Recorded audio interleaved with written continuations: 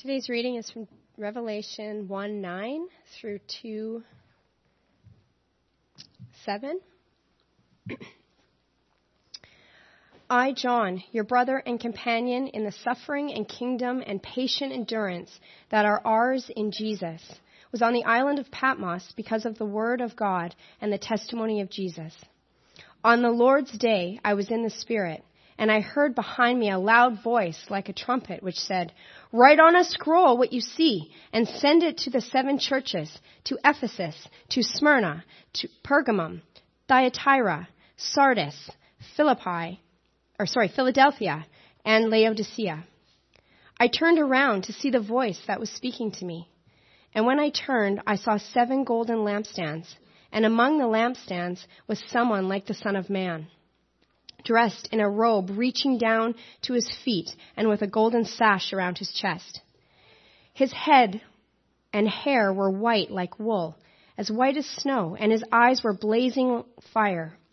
His feet were like bronze glowing in a furnace, and his voice was like the sound of rushing waters. In his right hand he held 7 stars, and out of his mouth came a sharp, double-edged sword. His face was like the sun shining in all its brilliance. When I saw him, I fell at his feet as though dead. Then he placed his right hand on me and said, "Do not be afraid. I am the first and the last. I am the living one. I was dead, and behold, I am alive forever and ever, and I hold the keys to death and Hades. Write therefore what you have seen, what is now and what will take place later. The mystery of the 7 stars that you saw in my right hand and of the 7 golden lampstands is this. The 7 stars are the angels of the 7 churches, and the 7 lampstands are the 7 churches. To the angel of the church in Ephesus write, these are the words of him who holds the 7 stars in his right hand and walks among the golden lampstands, the 7 golden lampstands. I know your deeds, your hard work, and your perseverance. I know that you cannot tolerate wicked men, and that you have tested those who claim to be apostles but are not, and have found them false. You have persevered and have endured hardship for my name, and have not grown weary. Yet I hold this against you. You have forsaken your first love. Remember the height from which you have fallen. Repent and do the things you did at first. If you do not repent, I will come to you and remove your lampstand from its place. But you have this in your favor. You hate the practice of the Nicolaitans, which I also hate. He who has an ear, let him hear what the Spirit says to the churches. To him who overcomes, I will give the right to eat from the tree of life, which is in the paradise of God.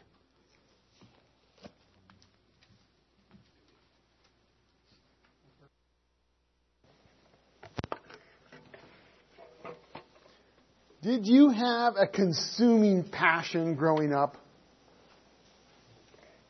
Maybe it was hockey or Transformers. Maybe some of you were the nerds among us who dove into the arts or math. Cabbage Patch Kids? Anyone? Teenage Mutant Ninja Turtles? I see those hands. Just kidding. Maybe it was the boy in the 8th grade class. Maybe he was your consuming passion for the year. Maybe you threw yourself into restoring old vehicles, or maybe you found yourself completely enamored for several years with a series of books. Well, when I was growing up, I was passionate about horses. And not just horses, but frankly, living the cowboy life. I'm not kidding. I asked my mom to go to picture. Go ahead, Olin. Oh, next slide. There we go. Now, she couldn't find a good photo, so she spliced 2 of them together. This is me, folks, for several, actually, more years than I care to admit. I grew up on a farm in northern Alberta. We had 6, 7 horses, depending on the year. And I love to ride. And I rode, living up north like that, you can't ride daily 365 because it's way too cold. But on the days I could manage it, and certainly there were some cold days, I would ride as much as I could. When I was 10 or 12 years old, my parents wanted to buy me a bike. I didn't want a bike. Who rode bikes? Give me a break. I wanted tack for my horse. And I got it. There was several years, and my parents were very concerned about my physical posture and a few other things, I'm sure. I didn't even wear running shoes. In fact, I didn't even own running shoes, man. It was cowboy boots or it was nothing at all. You can hear me coming. I joined Lighthorse 4-H for a number of years. In fact, my public speaking career started in 4-H. I think it was a talk on wolves. A highlight of my summers was friends of ours in our church managed the government grazing reserve, and there was a number of full-time working cowboys all summer would care for 5,000 or 6,000 cows, and they would ride the range every day, 8 hours a day, and they would rope and treat cows. They could rope and treat out there, and if they were too sick, they'd bring them in. And I loved it. I'd go out for several weeks in the summer and ride the range. Man, it was awesome. But somewhere in my middle teen years, my passion began to fade. It wasn't that I didn't care about horses anymore. I continued to ride and be involved. But it's just that I began to care about other things more. And as I did, I rode less. I read less Westerns. I started wearing running shoes. I think I may have even got a bike somewhere in there. I started diving into youth group and into ministry and into missions. And my love for the cowboy life, sadly, began to fade. Do any of you relate? Maybe not to that, let's hope. But maybe you can relate in other ways. Maybe the girl of your dreams, the girl that was such a passion for you, is now just a distant memory. Maybe a hobby obsession only really now comes to your mind when you see that pile of bins in the corner of your garage. And you feel kind of guilty about all the money you spent on that particular obsession. I'm not speaking to any of you here, I know. But that's life, right? Passions shift and interests change, and most of the time, that's no big deal. Like, who cares, right? That's just the way we grow, the way we learn. But what about the times when it is a big deal? What about the times when it really does matter? What if the love that's been lost is the love that actually gives meaning and purpose to our lives? What if the love that's been lost is the love that we had for Jesus? What if the love that's been lost is the love that we used to have for others around us in our lives? Well, when that love has been lost, everything's in danger. Today, that's what we're talking about. We're talking about love that's been lost. We're here in week 3 of our journey through Revelation. We're going to be going through Revelation all this year, and so we're still early in on the series. And I encourage you, if you've just stepped into this mess now, to catch up. If you missed a sermon or two or message or two, it's really crucial. If you actually want to travel through Revelation this year and understand it, it's really crucial that we all start together on the right path. And so the last couple messages are really designed to do that. That's what chapter 1 is for. We looked at, very briefly, how it's important to remember as we travel into Revelation that it's kind of a mix, kind of a mashup of 3 different genres. The first one we talked about, which Malcolm helpfully alluded to today, is that the revelation of Jesus Christ is the apocalypse of Jesus Christ. And apocalypse, unlike San Andreas Fault, as fun as those movies are, is not, the word was not meant to denote some terrible tragic things happening, but rather the word apocalypse is more like the pulling back of a curtain to reveal something that is present, but has been hidden from our eyes. In particular, the apocalypse of Jesus Christ is meant to draw back the curtain so that Christians, so that people can see that the greatest unseen reality in the present, in the difficult situation these churches are going through, in the difficult situations we're going through, the most important thing to know is that Jesus is present. And the apocalypse, the revelation, is designed to pull back that curtain to reveal Jesus, His presence to us, and where He's taking us into the future. So it's an apocalypse, a revelation. We also talked about how it's a prophecy, that it's God's word to us. And the whole book of Revelation is a prophetic word to God, created from God to us, created to inspire in us present faithfulness, that we would continue to endure and to overcome and to be faithful. And then we also talked about, and this is really relevant today, that it's a letter. that the whole book of Revelation is one long letter. And sometimes that gets lost as we go further into Revelation. It's kind of easy to remember at the start when Jesus is constantly referring to these churches. And now for the next number of months, we're going to be getting into these different messages that Jesus gives. Kind of easy to remember it now, but you further and further in Revelation, and it's easy to forget that this is one long letter written to these 7 churches in Asia, as Brooke read. And it follows, the listing of these churches follows the mail route that someone would take. If you can imagine it, John on Patmos, in this penal colony, he's given, he writes this letter, and he gives it to a messenger, and he says, Tim, please take this to these 7 churches. When Tim gets off the boat, the first church that's in his eyesight is Ephesus.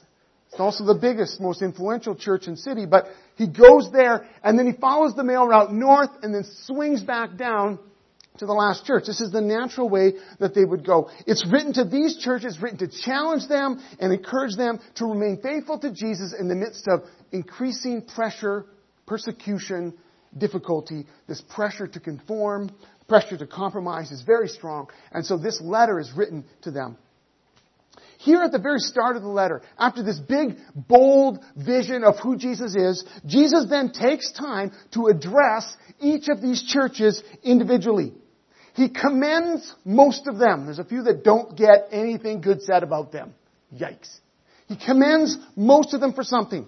The good ways they're living, the way they're being faithful. He calls most of them to repent and change in some way. Not all of them. 2 of them do not get the call to repent because they're doing well.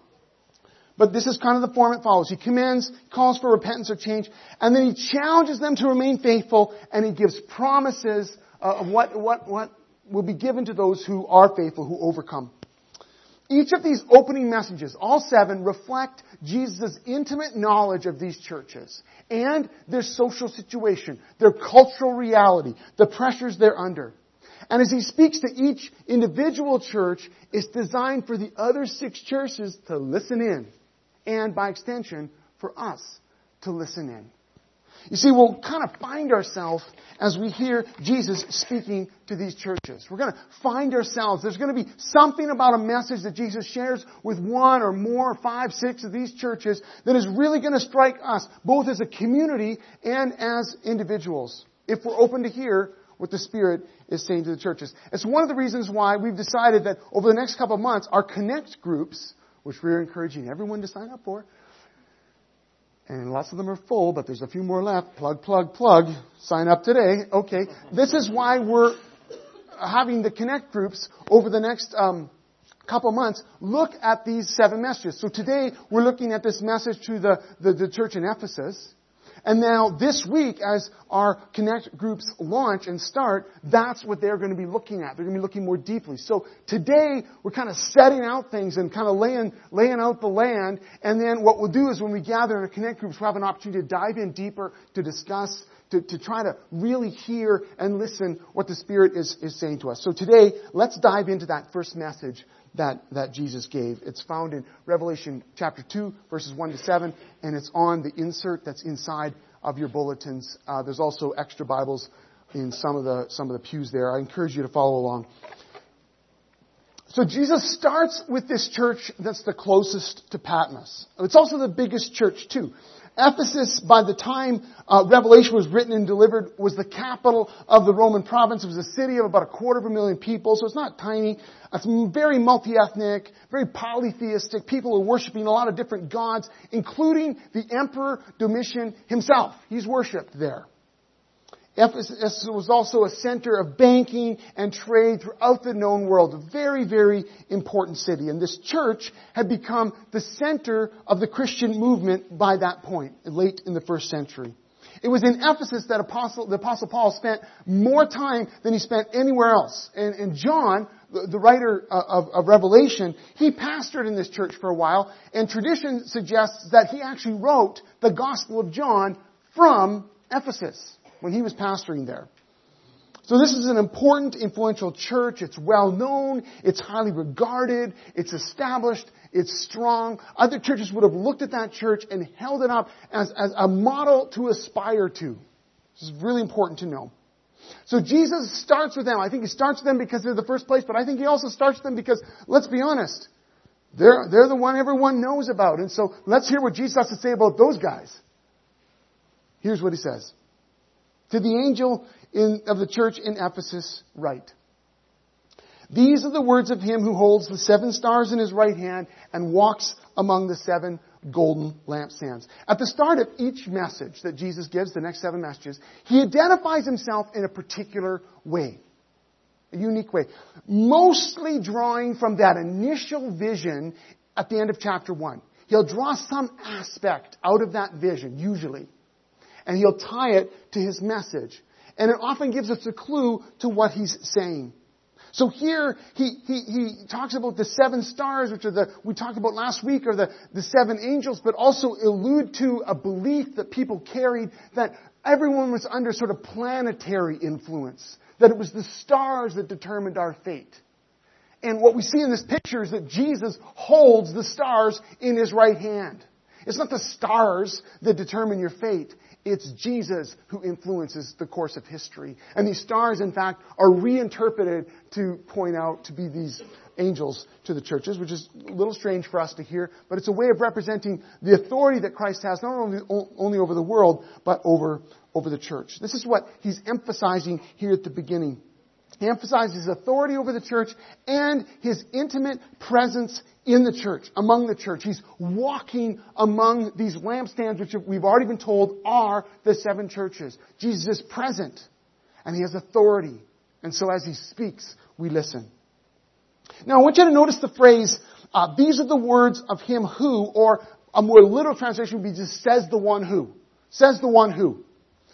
This phrase has 2 reference points. Remember, we've talked about this all along, that we got to always remember that there's a backstory to almost everything we read in Revelation, and it's usually, almost always found in the Old Testament.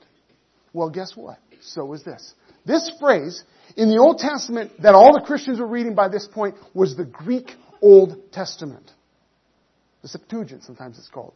The Greek Old Testament. These words, says the one who, or these are the words of the one who, are the words that are translated over 100 times in the Old Testament to begin a prophetic oracle from God. Some of you might be more familiar with the phrase, thus saith the Lord. That's the phrase. Thus says God, says the one who. And that's how it was translated back in this Greek Old Testament, which everyone reads. The same phrase. So right off the bat, these are the words of the one who signals that this is a prophetic oracle. This is a divine message. This is God speaking to his church. But, and this is where Revelation just continues to fascinate me, and I think will fascinate you too. It's more than that, because there's also a cultural reference too. Not only is it this prophetic oracle, it also uses the identical same words in Greek that would come from an emperor writing to a province, writing to a particular local area, kind of a royal decree. When they would write not a generic letter to everybody, but if I was wanting to craft a letter, I'm the emperor, and I want to craft a letter, and I want to send it to that group way out there, I would start it, this is how they started it, with these exact words. Says the one who, and then they would go on to describe some aspect of their sovereignty. More than that, the royal decree that these Roman emperors would use, and sometimes Persian kings use a very similar one, would often go on to commend them for ways they've been loyal, to call them on aspects that they've been missing it, to warn what will happen if they don't shape up, and then give promises to those who remain loyal. This is what the decree would do. So right here, at the very beginning of the messages, and every single message has this, what's happening? Jesus is reminding them that they're not only hearing a word from their God, they're hearing a word from their King. Remember, we talked about this already, and this is going to come up again and again in Revelation. The people that are receiving this, the Christians who are following Jesus, are continually faced with someone else who claims to be Lord and God, that's Caesar. But they're following Jesus, who is their Lord and God. And the challenge is they're being told by their culture and by the Romans and by their social stratas, they're being told that in order to get by in life, they've got to worship Caesar as Lord and God. Here they're being addressed by their Lord and God. And He's challenging them, of course, to remain faithful to Him. Well, what does Jesus say? First of all, He commends them. I know your deeds, Jesus says. 5 of the 7 letters, this is how Jesus starts. I know your deeds, your hard work, and your perseverance. I know that you cannot tolerate wicked people, that you've tested those who claim to be apostles but are not, have found them false. You persevered, endured hardships for my name, and have not grown weary. This is very high praise, isn't it? From Jesus Himself. This group of Christians have been amazing. They work hard. They haven't given up, even though they have gone through real difficulties, hardships. Because of their faithfulness to Jesus, they've pushed through, though, and one of the ways they've been faithful is through a diligent, discerning passion for truth. These people, this church, think of the kind of people they would have attracted. They weren't willing to just let some sort of charismatic person, some seemingly well-educated people come into their community and then start teaching and spreading ideas about Jesus that weren't true. Now, in that day, it was likely that there was others around suggesting by then that Jesus was not really human. They had a problem with that idea that God would become human flesh. All religions do have a problem with that.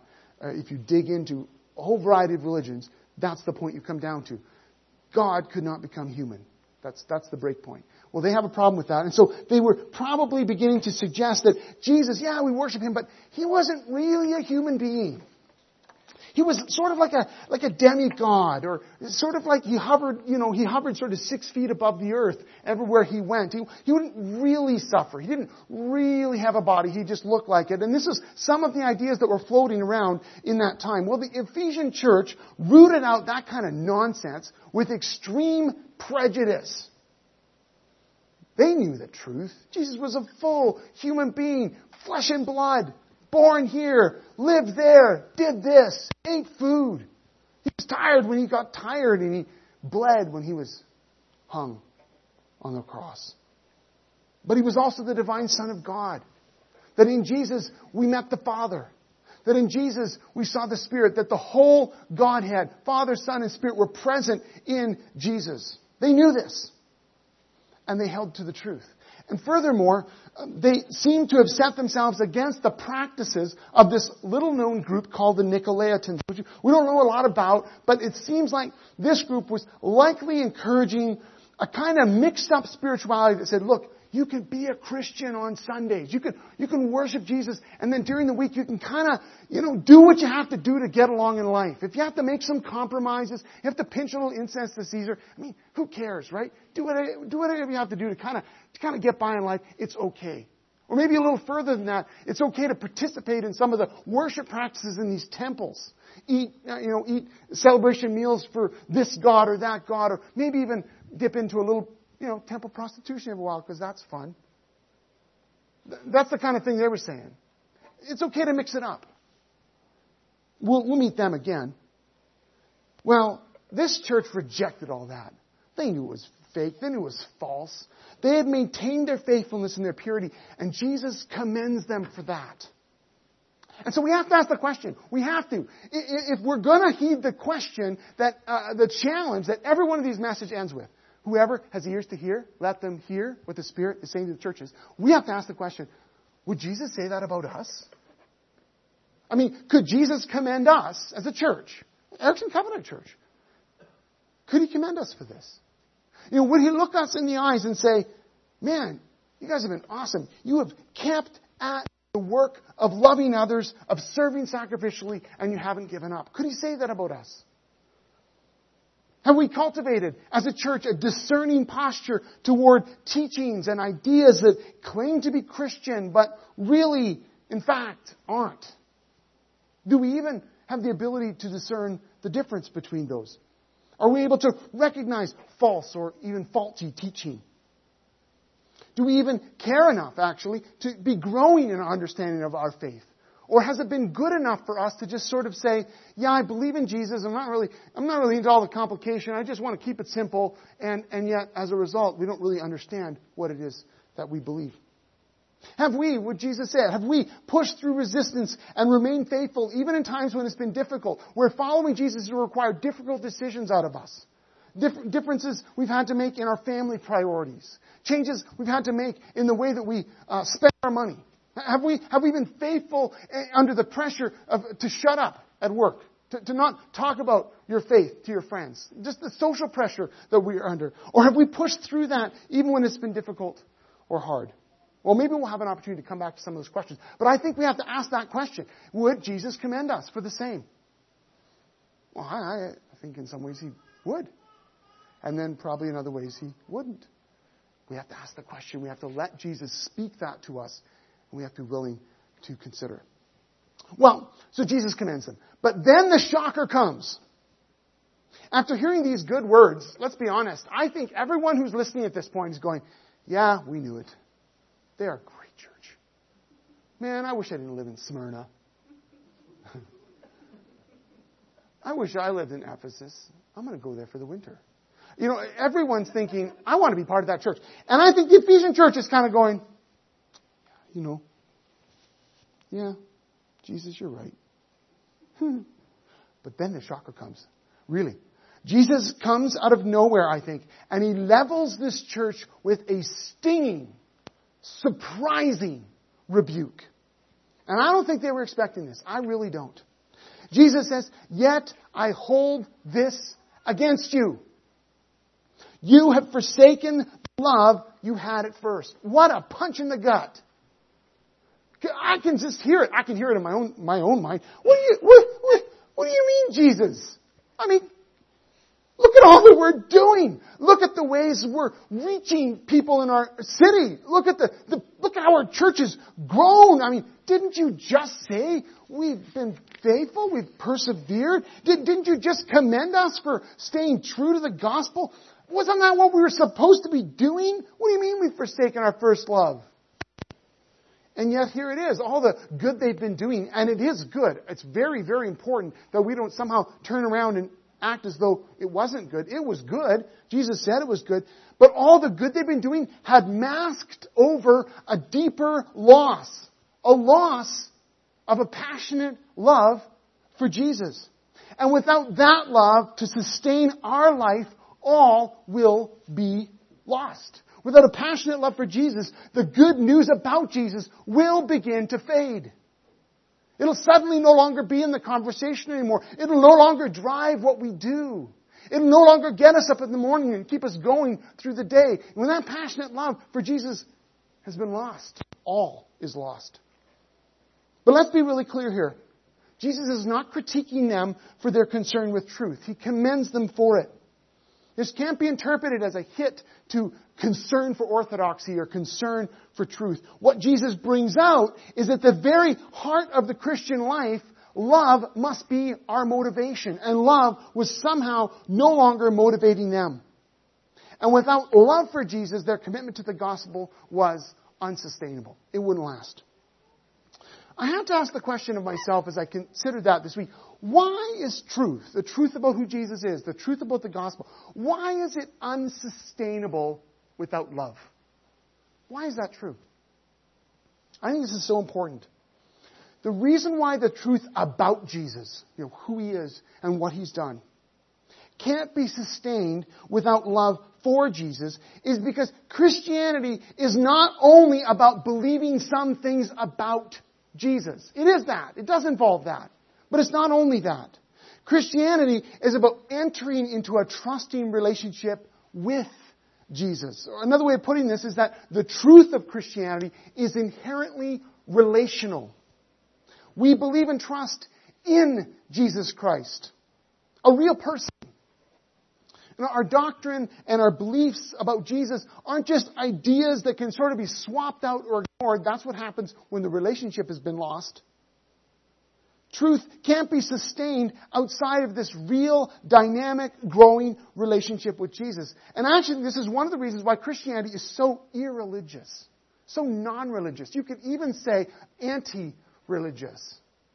Because religion is based on us performing certain things, believing certain things, doing certain things. And Jesus says, that's great, but if the relationship has been lost, all is lost. The truth cannot be sustained. The life, the good things in this Ephesian church would not be sustained outside of a growing, dynamic, loving relationship with Jesus.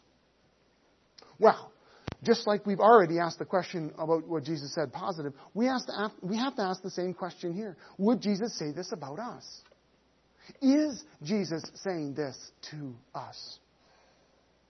Is the love we had at first for Jesus, the love that woke us up at night, the love that drove our curiosity, the love that for some of us caused us to read through the entire Bible in a weekend, that kind of love that just couldn't get enough. We just soaked in it. We wanted to have conversations about Jesus. We wanted to go everywhere Christians were gathering. We were just so excited about this love. We had discovered this love that Jesus had for us. We were so excited about Jesus that we just kept talking about Him. Nothing else seemed to matter. We would rearrange our whole schedule just to go to a Bible study. We'd sign up for 3 or 4. That kind of compelling excitement that caused us to serve others, to serve our neighbor, to serve a friend, to serve in the community as a direct expression of our love for Jesus. And we knew that when we served that person a meal next door, or when we came to serve in children's ministry, or we participated in mentoring a youth, we knew we were doing it because we loved Jesus. We looked forward to gathering to worship because it was just exciting to put a voice to our hearts, to express in community the love that we had for Jesus, and more importantly, the love that He has for us. Well, the question is that passion still there, or has it waned over time? You know, what's really struck me about this Ephesian church is that there was no gross sin. There's no overt stupidity going on here. Jesus will get to some of that. But in this church, there wasn't. Everything was great. Everything was awesome. I mean, if you looked at this church, or if you looked at these Christians' lives, you'd say, man, they have nailed it. Obviously, they love Jesus. Look at the way that they're serving others. Look at the way that they're upholding truth. Look at how much they know about the Bible. And they can quote stuff. It's crazy. But somehow, Jesus didn't come to this church and simply evaluate their religious performance. He doesn't just want Christians, people who will do certain things for Him. He wants us. He wants them. He wants a relationship. Jesus loves us. And that's one of the powerful things we're going to hear through these messages again and again. That Jesus shows up in the middle of the church because He loves us. And He speaks sometimes very difficult words to us because He loves us. Because this Jesus who says, you've forsaken the love you had at first, is the Jesus who says, I love you. I want to love you more. And I want you to experience my love. But you can't do that if you've forgotten about me. If somehow you've gotten so busy doing stuff and other priorities have crept in and somehow maybe you're still going through the motions, but the love has been lost. It no longer expresses a relationship. And so Jesus, who's right in the middle of the church, who's right here today, right present among us, He cuts through all the stuff, all the amazing good things that are going on, and He recognizes that the heart itself has stopped beating. The body's still moving, but there's no more blood being pumped. And they can't continue for long in that state. So what does Jesus do? He comes to them and He calls them to wake up, to realize what's happened. Consider how far you have fallen, Jesus said. Repent and do the things you did at first. If you do not repent, and this is crazy, listen to this. If you do not repent, if you don't change, if you don't turn around and say, I'm not just going to do this stuff. I need to have a heart for Jesus and a passion for Jesus. I need to wake up in the morning and realize my life is in His hands and I am going to live as an expression of my love for Him. If I don't do that, if you don't do that, Jesus said, I will come to you and remove your lampstand from its place. This is crazy. You know what Jesus is saying? If you don't get love right, if you don't get love back in the center of your life as a community, you will no longer be my community. You'll cease to be the church. You might still get together and sing some songs, have a bake sale, but you won't be the church anymore. You might think you're the church, but you'll just be going through religious motions with no relationship. But you have this in your favor. He kind of circles back to our love may not be right, but we've got our hates right. You hate the practices of the Nicolaitans. Not hate the Nicolaitans themselves, you understand, but you hate the practices of the Nicolaitans, which I also hate. So what are they supposed to do? There's three things. Darrell Johnson, who I follow pretty closely as I've studied through Revelation, Darrell Johnson says it can be captured in three things. Remember, repent, and redo. And I thought those were great, so let's just go through them. And we're going to just rip through these, and then let's take a few moments for Q&A today and for discussion, okay? So heads up, if you've got some questions, we'll dive into them in a minute. So first, remember. This is the call to consider how far they've fallen. In other words, look at the gap between the way it was and the way it is. Remember what it was like when you first discovered that Jesus loved you. Remember what it was like when you first realized that you didn't have to stay stuck in the muck, that Jesus had rescued you. That you had come to understand your identity, which our kids are looking at, in Christ. That you aren't just defined by your sin and your brokenness and your stupidity, but Jesus says, no, I got it all covered. I already died for that. I want to give you life. And He gave us His Holy Spirit, and He ignited in us a passion for life and for purpose. And we realized everything had changed. Can you remember what that was like? Can you remember what it was like in the night to wake up and realize that you were loved? To realize that your relationship with Jesus had changed everything? Do you remember what it was like? He's calling them to consider the change, to remember. To look back and remind yourself of the way you acted when you first realized that Jesus loved you. What was that like? To spend some time considering that, reflecting on that. Think about how much you told others about your faith. Think of how unshy some of you shy folks were in those first few weeks or months that you realized that Jesus loved you. So as you consider, as you remember, is there a gap? And if there is a gap, Jesus says, you need to repent. In this case, this is quite unique, I think. The repentance for this church is not repent from idolatry or repent from sleeping around or repent from double dealing. It's not this kind of overt stuff. It's truly a repentance of the heart. Where you're saying, you've got to turn around in your heart. You've got to go back. That's where he goes next. You've got to go back and recapture the love that you had at first. Which happens as we recapture the love that Jesus has for us. So remember to repent and then to redo. To go back.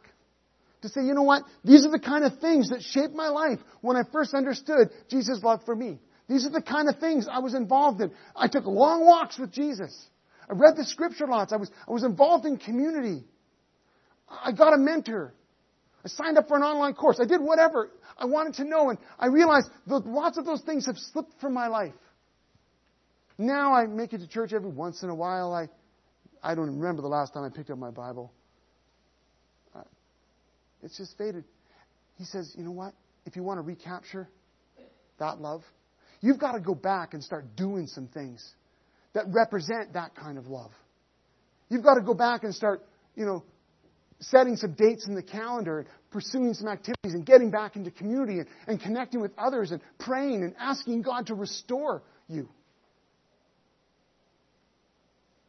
When love's been lost, the only way forward is back to where you began. This is what Jesus is telling the church. That when love has been lost, the only way forward is back to where you began. And this is what He's calling this church to, and maybe for some of us, it's what He's calling us to. We have time for a few questions, thoughts. Oops, I just kicked my water over. There's a microphone back there. Ethan's going to walk around. So Michael, speaking of the microphone, because not only is that better for us here, but then on the recording, people will understand what I'm responding to. Michael. I was just, as you were saying about not sustainable, it made me remember how important it is because, truth can be forgotten, truth can be dulled, but it's those experiences we have in those relationships, those things that bring us that joy, that help keep us going in the faith. So I just wanted to share that thought. Thank you, Michael. Anyone else want to make a comment? Maybe you've got a question about the text itself that we looked at today. But maybe if you'd like to talk about how that resonates with you in terms of recapturing love. Anyone?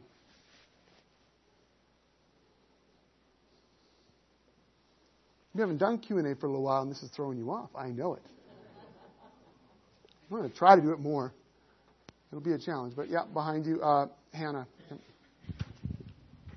Why was only one letter mentioned? Why was only... One letter to the main church, but he didn't read out the other ones. I'll write the other ones. Okay. Actually, can you say it in the microphone again, Hannah? Because You didn't hear me? Well, yeah, the last part you said. Can you just say it again? So there's 7 messages. There's going to be 7 of them that look just like this one, so to speak. It's like Jesus wrote a big letter to 7 churches, and then it's like he penned a little personal note to each of them. That's what this is. This is like the personal note to the Ephesian church, but it does link to the whole letter, which is to the whole church. So think of it, this is the way to think of it.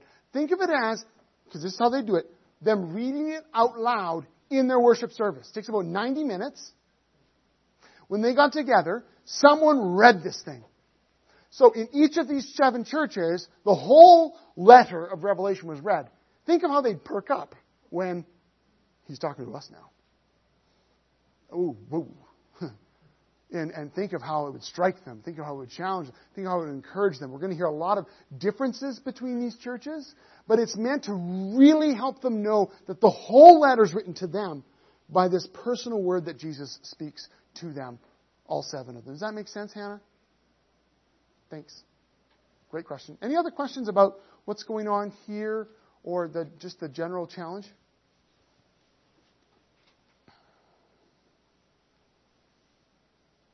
You're saving your questions for your Connect group leader, aren't you? And they're so excited that you would do that. Anyone else? Great. Thanks, Ethan. Well, there's your warning. I will try to do more Q&A discussion as we go through this, so you may have some questions. Now I'm thinking that some of the Connect group leaders might be the ones wanting to ask the questions so that they're ready for their group. It is an opportunity for us to continue the discussion, so I encourage you to do that. Jesus ends each one of his messages with a call to listen and a promise to those who overcome, an encouragement. For the letter to the Ephesian church, he says, "Whoever has ears, let them hear what the Spirit says to the churches. To the one who is victorious, I will give the right to eat from the tree of life, which is in the paradise of God." It's quite a promise. What had been lost, if you remember back to the story, some of us are less familiar with the whole Bible thing. The early story was because humans had rejected God's leadership in their lives, there had been a break in the relationship. And that break in the relationship made it so that they no longer had the right to eat from this tree of life. And death ensued in their lives, relationally, physically, personally, spiritually, death reigned. In particular, they were banned from the garden. They couldn't, and the reason why they were banned is so they wouldn't eat that tree. And then I think because they eat it and they kind of have life, but it wasn't right life. It wasn't redeemed life. And so they're banned from it as an act of grace. Well, here at the end, the promise given is that they will now be given the right. In other words, the relationship has been restored. Sin has been dealt with. All the muck and the crap has been shoveled out and covered over by Jesus. And so he's saying, as you stay faithful to me, in particular to them, as you are victorious in love, as you stay true to who I am, as you continue to pursue a relationship with me, as you don't get caught off guard by a surprise attack from the enemy because your heart has stopped beating, rather, you lean into your relationship with me, and guess what? You'll find that in the end, everything will have been restored. And you have the right to eat from the tree of life. And at the end of Revelation, there's this beautiful picture of the tree of life present there in this new Jerusalem that descends. Beautiful picture given of a restored relationship. But as we consider the Ephesian church, we realize that this overcoming that Jesus is calling them to, it can't happen. They will not overcome through a simple pursuit of all the things they're doing that are good. They can't overcome unless they deal with their lost love. That the only way to be victorious in life is to be victorious in love. This is the message that Jesus is sending to the church in Ephesus. This is the message He wants all the churches to hear. This is the message He wants us to hear. That to be faithful in life, to be an overcomer, to be able to resist the pressures and not conform, to stay faithful to Jesus, we have to be people who say love has to be at the center of who we are. A love for Jesus and a love for each other. A love that holds us true. A love that holds us together.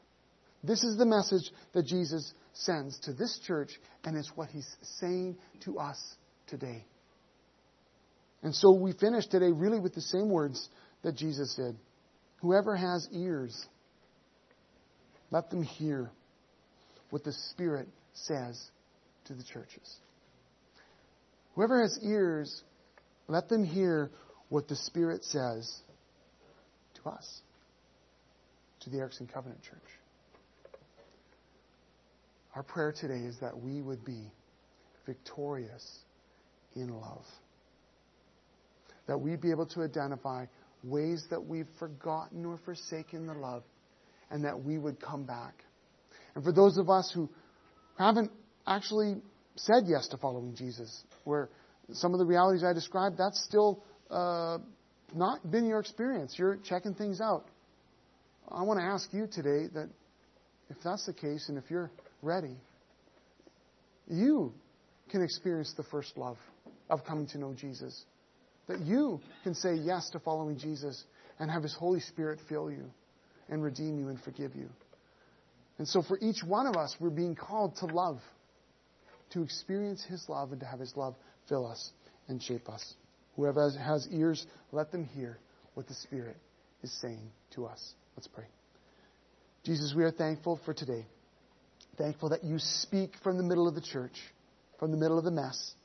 That You speak words of life and love and truth to us. Because You long for us as a church to be vibrant and alive in Your love. I pray today that You would take this message and You would apply it to our lives, to our hearts, and that we would be awakened to hear and respond to Your call to love. In Your name we pray. Amen.